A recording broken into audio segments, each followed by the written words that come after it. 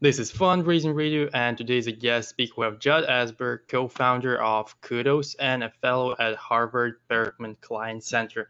And this episode will mainly talk about internet-based fundraising, or specifically consumer internet-based fundraising. So, Jad, let's kick off by you giving us some background on yourself and on Kudos. Sure. Well, thank you so much for having me. I'm really excited to be talking to you. So yeah, my background is I'm an engineer by training. I ended up at YouTube after my degree in engineering, working with creators and artists. So my parents were very confused about what I did with my engineering degree, but I loved my time at YouTube. I ended up working on a product. It was a compilations product at YouTube, essentially enabling creators to stitch together videos from across the platform and add a layer of commentary to that content. And after building that, I left. I came to Harvard, just graduated with my MBA, and I'm an incoming fellow at Harvard's Institute for Internet and Society, which is called the Berkman Klein Center. Yeah, and as you mentioned, I am also the co-founder of Kudos. So Kudos is trying to build a creative layer on internet content. And what we're currently focused on is building tools and incentives for curators online. And yeah, that's a little bit about me. That's a really vague description of the company. Can we go just a little bit more in depth into what it does? Because curators on the internet, what does that include? I personally can't really imagine who is a curator on the internet. Is it like someone who curates like online chats, or what is that? Yeah, so actually, I'm gonna guess that you're a curator and most of your listeners are curators, because most people who creatively express online are not creators. They're not necessarily creating content, but they're curating content. You're by reacting to something on a social platform, retweeting and adding a comment, building playlists on Spotify. All of that's essentially curating. Curating is just selecting content that already exists and adding your commentary to it. So most of us are actually doing a lot of curating online already, but no platforms today are really built for curating or for curators. And that's something we're really interested in kind of doing. So yeah. First of all, I'm offended. I thought I'm creating content here. What are we not creating content right now at this moment? I think you are creating content, but you're also curating your guests, aren't you? I'm both. I'm 2-in-1. Okay, that sounds much better for me. But the idea sounds really cool. And let's talk about your fundraising process. So Crunchbase says you raised over $600,000. Can we go a little bit into that? How did you manage to do that? Being a very recent graduate from a university, how did those two things align? Yeah, sure. So happy to talk a little bit more about kind of our early fundraise process. It's our first raise, it's a pre-seed. But I think at the end of the day, all these names, pre-seed, seed, all these sorts of things are labels that we attach just to make it easier to understand what stage of fundraising people are in. So yeah, we raised essentially around a month ago from various people that we are inspired by. That was sort of our criteria. And we wanted kind of people that know the space. So we're in the consumer internet space and are kind of bought in on our vision of the world. And so that was sort of the criteria that we were focused on. We're really excited about the people involved. The rounds led by two funds. So TQ Ventures, which is a fund. Oh, nice. Which is a fund that is led by Andrew Marks, Schuster, Tanger, and Scooter Braun. And another fund called Banyan Ventures, led by a guy called Riaz Villani, who's this awesome guy based out of LA. Yeah, and we have a number of interesting folks involved: Mark Pincus, Lucy Go from Backend Capital, Joel Fleury, who started Visco, who is investing via Excel. I'm probably forgetting some people. Yeah, Rough Draft Ventures, which is General Catalyst Student Fund. Yeah, and a number of other really cool, interesting people. And yeah, happy to kind of dive into the process and anything else. Dive a little bit into the process. It's really uncommon for a startup to raise money to raise their pre-seed round from venture capitals. Generally, it's done through angel investors. Why did you take the VC path? So the interesting thing is most of the institutional investors at this stage are essentially kind of angels, right? So they are, it's either like a small fund or a fund that's led by individuals that tend to invest as angels as well. So, if you think about TQ Ventures, for example, it's three individuals that invest together. They do have LPs too. But we were interested in the individuals that were going to be involved, and so that's sort of our focus. Like I said in the beginning, kind of our criteria going into the process was we wanted people that we are inspired by involved. Mm-hmm. And that was kind of our big focus. So folks that have either built something in the past in this space or are deeply kind of invested and knowledgeable about this space that we're in. Right, right, right.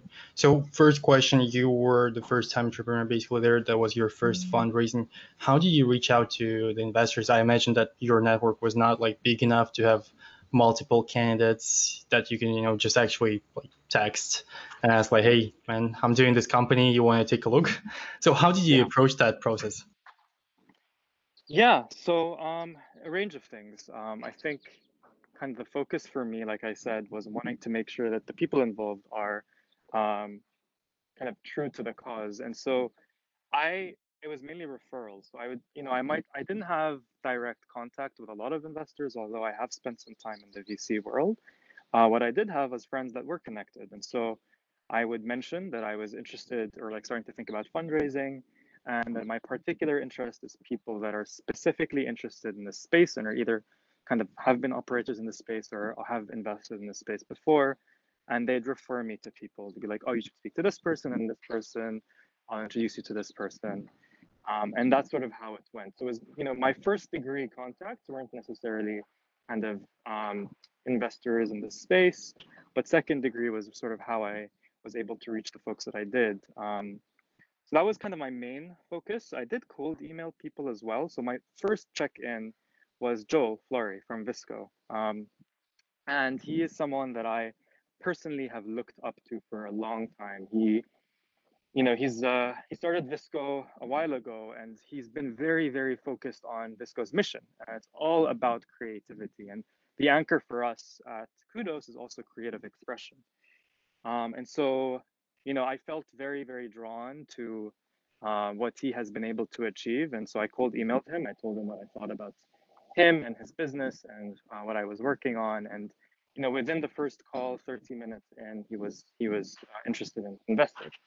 And I think, many people say when you have that first person in, it really helps kind of accelerate the rest of the process. And that was Mm-hmm. definitely the case with us as well. From there, we were able to get the other kind of smaller checks. And our first lead, Riaz, was an introduction from one of the people that, invested earlier. So he's an LP in one of the funds that was invested in us very early. And so that's sort of how we were able to get people involved. Mm-hmm. Understood. And the question I would like to ask you here is actually identifying that field that you want to find investors interested in. So a lot of my listeners ask me kind of the same question, like when I reach out to investors, I need to target them somehow, right? And targeting them by keyword or something like that, sometimes it's tough. You have to target them by the industry. And how did you personally identify your industry? Yeah, so for me, the biggest thing was I wanted someone that has either built something in the space or invested in the space. So it's pretty easy to identify them. Joel has built Visco. It's a company that focuses on creative expression online. That is specifically what we are focused on. And I went and cold emailed him. And, TQ Ventures is very invested in consumer, specifically invest in consumer internet. And it was again just looking at their portfolio, there was like a very good crossover and match in terms of our thesis and theirs, and so it was a clear kind of option for us. So I'd say like the biggest thing is like look for the individual and what they've been able to kind of do in the past, and that's kind of probably going to be an indicator of what they're interested in moving forward, or whether they'd be interested in your company or not. So that was kind of my approach. I'm not really sure what you mean by keyword search or figuring out how to target them in that way, but I just look at their history and target them based on that. Right, keyword search. I was referring to a recent guest of mine, the founder of FounderSuit. It's like a Hmm. software for finding investors. They do have a keyword search, which is kind of rare. So if someone's Mm. lost in terms of like finding, identifying their, industry, because that happens pretty frequently, you could actually try that. That might work well for you. But let's move on to the topic that's trending right now as well, pandemic. What's your advice to founders trying to raise right now? What do you think? How would I imagine? I think you closed your round before the pandemic hit, right? No, we were fundraising in the midst of the pandemic and Oh, closed around a month ago. So first of all, yeah, congrats, and second of all, how did you manage to do that? well, I think it really depends on what kind of space you're in, right? So the space we were operating in isn't one that's necessarily being kind of um, hurt by the pandemic. In many ways, consumer internet is something that's sort of has very positive tailwinds due to the pandemic. So in a way, we were lucky there. But I think at the end of the day, good investors are long-term investors. They're ones that believe in the company's kind of long-term success, and the ones that we were talking to, for the earlier part of the pandemic, they were trying to figure out make sure that their portfolio companies were doing okay and kind of readjust their thesis slightly, but then, got back into the game and were sourcing and diligencing and, investing.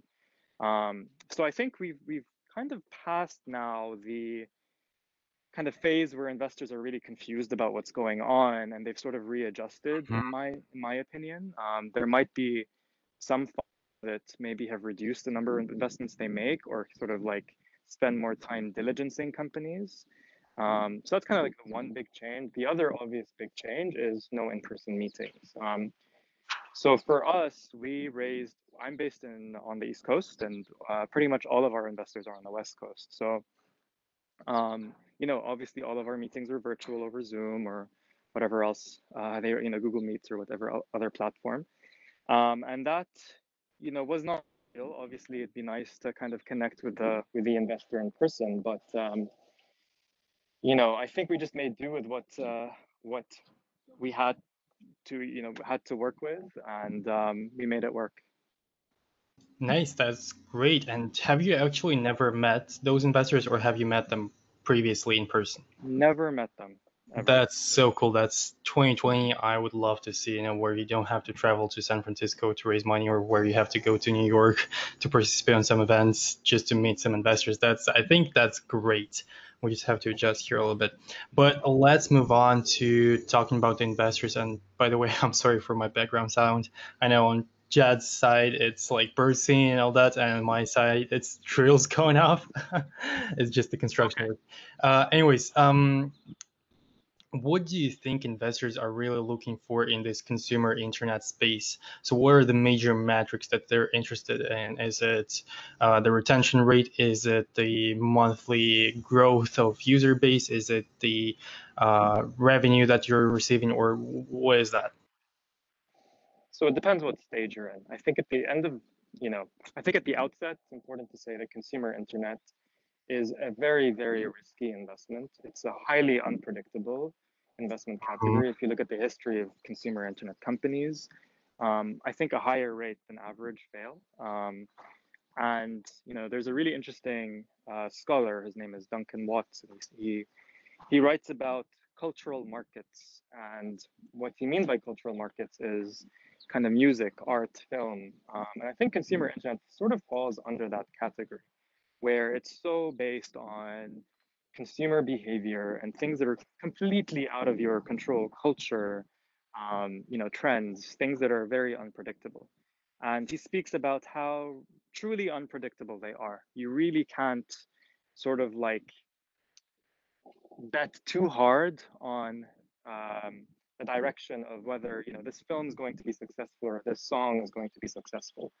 It's kind of this whole thing about you can't predict virality online. And with consumer internet businesses, it's kind of similar. So it makes investing in them really difficult. I think at the outset, when you're investing very early, so pre-seed, seed, metrics are important, but they're not the defining kind of thing. I think that the defining thing is two things. One, the team. The team are the ones who are going to be able to execute on the idea. And I think with consumer internet businesses, it's really important to look for a team that is grounded in execution and iteration. Because at the end of the day, consumer internet businesses are completely, iterative. They evolve so fast. And so someone who's able to execute quick is really important. That's why I think it's important to have a strong technical component, a product component on the founding team in a consumer internet business. The other thing is the thesis or vision. So, with consumer internet businesses, like I mentioned, you change a lot. You're evolving all the time. But having sort of that North Star that you're working towards is incredibly important. And I think that vision or kind of thesis for the company is really, really useful. So for us, like I kind of consider myself like a consumer internet um, geek or academic. I like studying internet history and thinking about kind of from an academic perspective, the future of the consumer internet. That's partially why I'm involved with the Berkman Klein Center at Harvard, write about the topic. But so yeah, that's just to say that thesis and team are kind of the core. Everything else comes second at the earliest stage. Revenue, it's likely that there won't really be much revenue for a while with these companies. If you're thinking about social platforms, for example, or media sort of companies in the space, although that might be changing.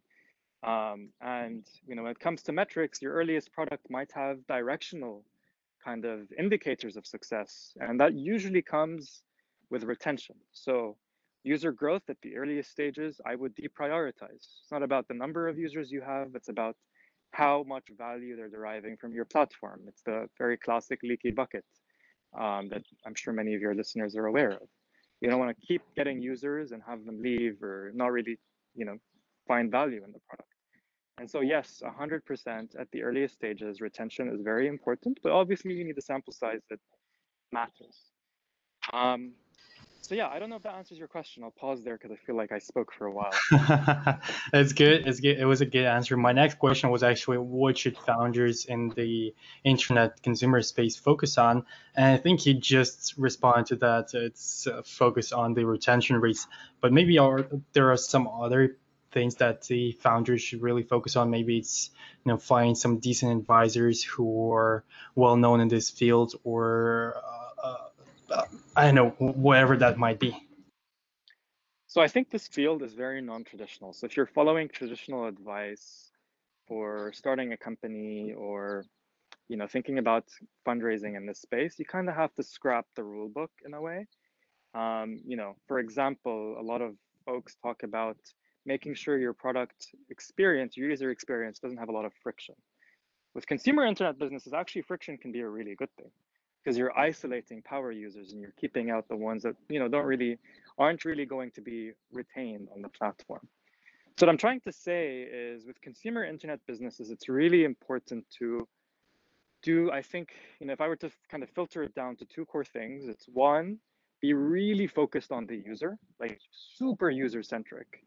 You're building for your users, you're not building for yourself or what you want, which might be common sense, but I think it's really, really vitally important with consumer internet businesses. And the second thing is, again, think a lot and reflect on your thesis, your vision, why you're doing what you're doing, and how it's going to play out in the world, because I think that's kind of the anchor, right? That's the thing that's going to drive the business forward through this multiple iterations that you will be going through.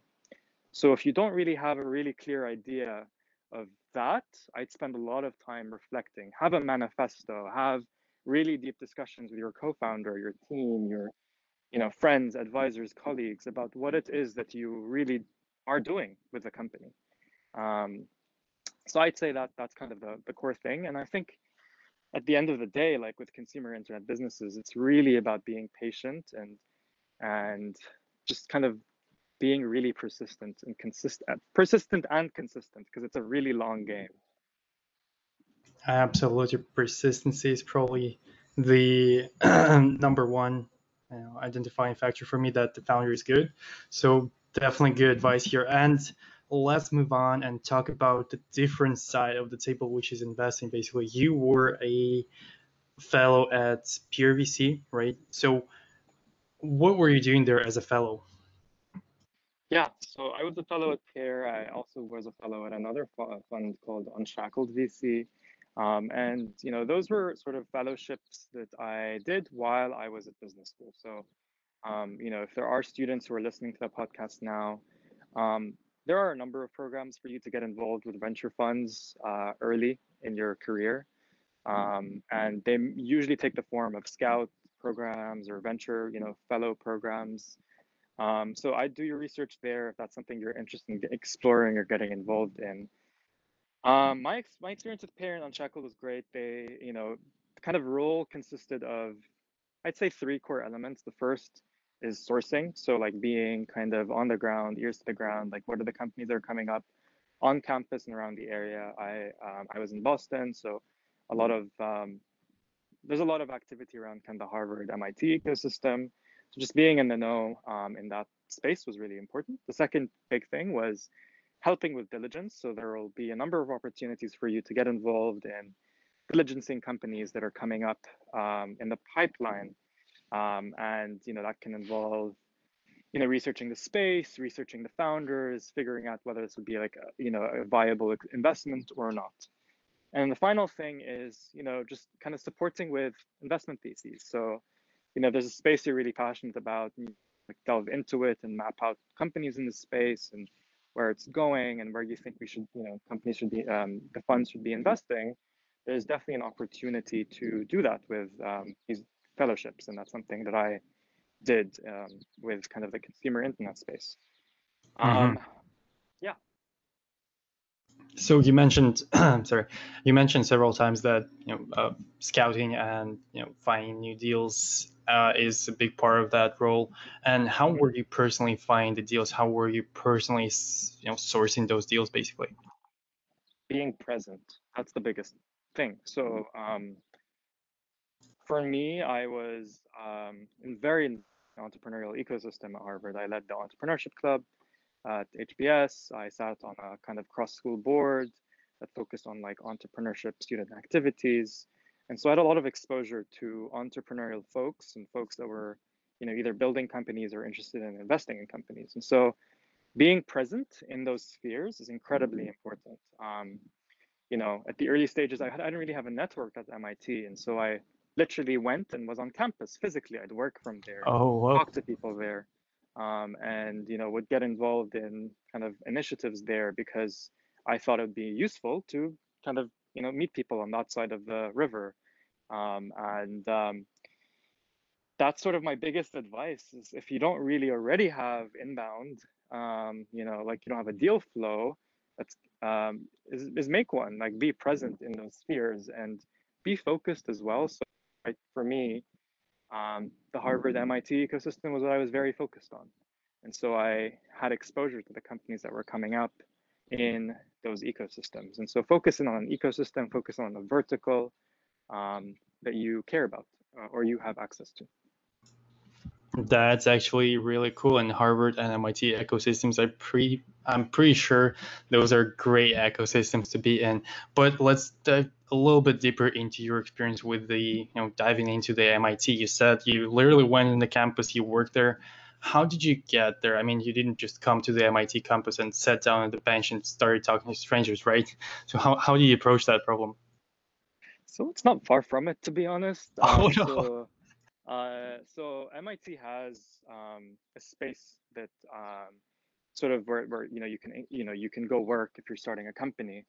It's called the Merton Trust Center, and they have an open space. You can go if you have a friend there. You could go work from there, and that's sort of where people are going to be if you're thinking of starting a company. And so you could literally go there and start talking to people. And I am that Nice. guy that goes to cafes and talks to the person sitting next to me. And so Oh I wow. personally don't mind that.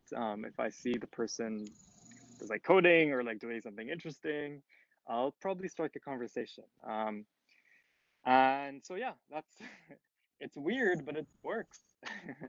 That is a little bit weird, but it really does work. I mean, I have numerous stories of how people ran into their future huge investors in bars, just literally drinking whiskey with them. So there are a Yeah. number of fun stories like that. So just being present is really good, great advice, I would say. So let's go back to your fundraising for Kudos. You managed to raise money during this pandemic. Mhm. Congratulations on that, but many founders are still struggling with that. So, what's your advice to them? How should they tackle that problem? Yeah.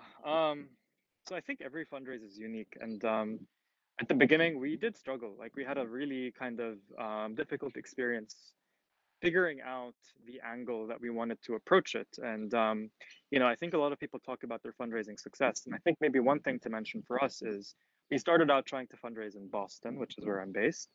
And the Boston ecosystem isn't one that's very kind of one, doesn't really have an appetite for risk, but two, isn't really focused on the Mm-hmm. space that we're in. It's a lot of Right. biotech, it's a lot of more traditional types of kind of companies, and we were kind of strange to a lot of the a lot of the funds here, and so we had to, reconsider, and that's why we started thinking about more LA and kind of West Coast investors, and we found success there.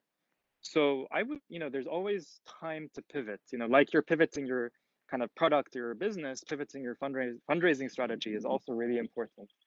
Um, I think another kind of thing that worked for us was, there's this whole question of saying you are fundraising versus not saying you are fundraising.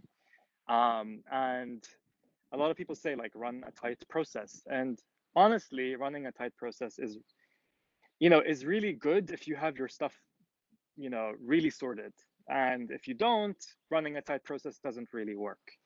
And so, kind of, I think getting to some level of confidence by having some conversations early, figuring out how confident are we in kind of our pitch, what we're doing, the kind of traction that we have, and sort of like once we get that confidence, or maybe we're getting like into second meetings with some investors, having positive, not positive language from them, but positive action, that's when we start thinking about, okay, now we're going to start a process and actually like run a tight ship and kind of just finish this. And that's sort of what we learned. Is like you said, I'm a first time founder, and so that's something we had heard but didn't really like experience. And honestly, it's very true. And so yeah, I just say like get confidence early, like test the waters with a number of investors, try and refine your pitch, try and refine what you're doing, and that might be a months long process. And then once you really feel like you're ready and you're getting traction with a couple of investors, action, not just words, that's when you start thinking about, okay, now it's really time to say that I'm fundraising and to be like, okay, I'm gonna try and finish fundraising by this point, and whatever happens, happens. It's very scary, but I think it's important, and that's why like getting the confidence first is important. Mm-hmm. Right, right, right. And my personal advice here in terms of gaining confidence would just understand your competitive landscape the best, because if the investor asks you about like if the investor knows some company in this field and he or she asks you about it and you don't know, you've never heard that name, that's the problem. That's the red flag. So that's great advice. And by the way, pivoting the fundraising process is really important. Nice move there, Jad. So let's move on to the last question of today's episode, which is a call to action. What's that one thing that you would like the listener to do as soon as the episode is over? So is this like an opportunity to plug, or is this like an opportunity to Yep, like? Oh, that's. okay, okay. So I think I think one thing that you can do is so I personally write about kind of internet culture and the future of consumer internet. So if this is something you're interested in and you want to kind of learn more, we have a newsletter. So it's kudos, KOODOS.substack.com. Subscribe, follow along. And yeah, feel free to kind of like comment, leave feedback, email back. Happy to have a chat with anyone that's interested in the space. Sounds good. I'll definitely leave a link to Kudos Net newsletter and to a bunch of other VCs, by the way, that you mentioned. So be sure to check in with the description of the episode. We'll wrap it up here. Thanks a lot, Jad, for coming up and for sharing your knowledge in the internet consumer space. I think that was a really insightful episode. So thanks a lot for that and have a great day. Thanks. You too. Take care, guys.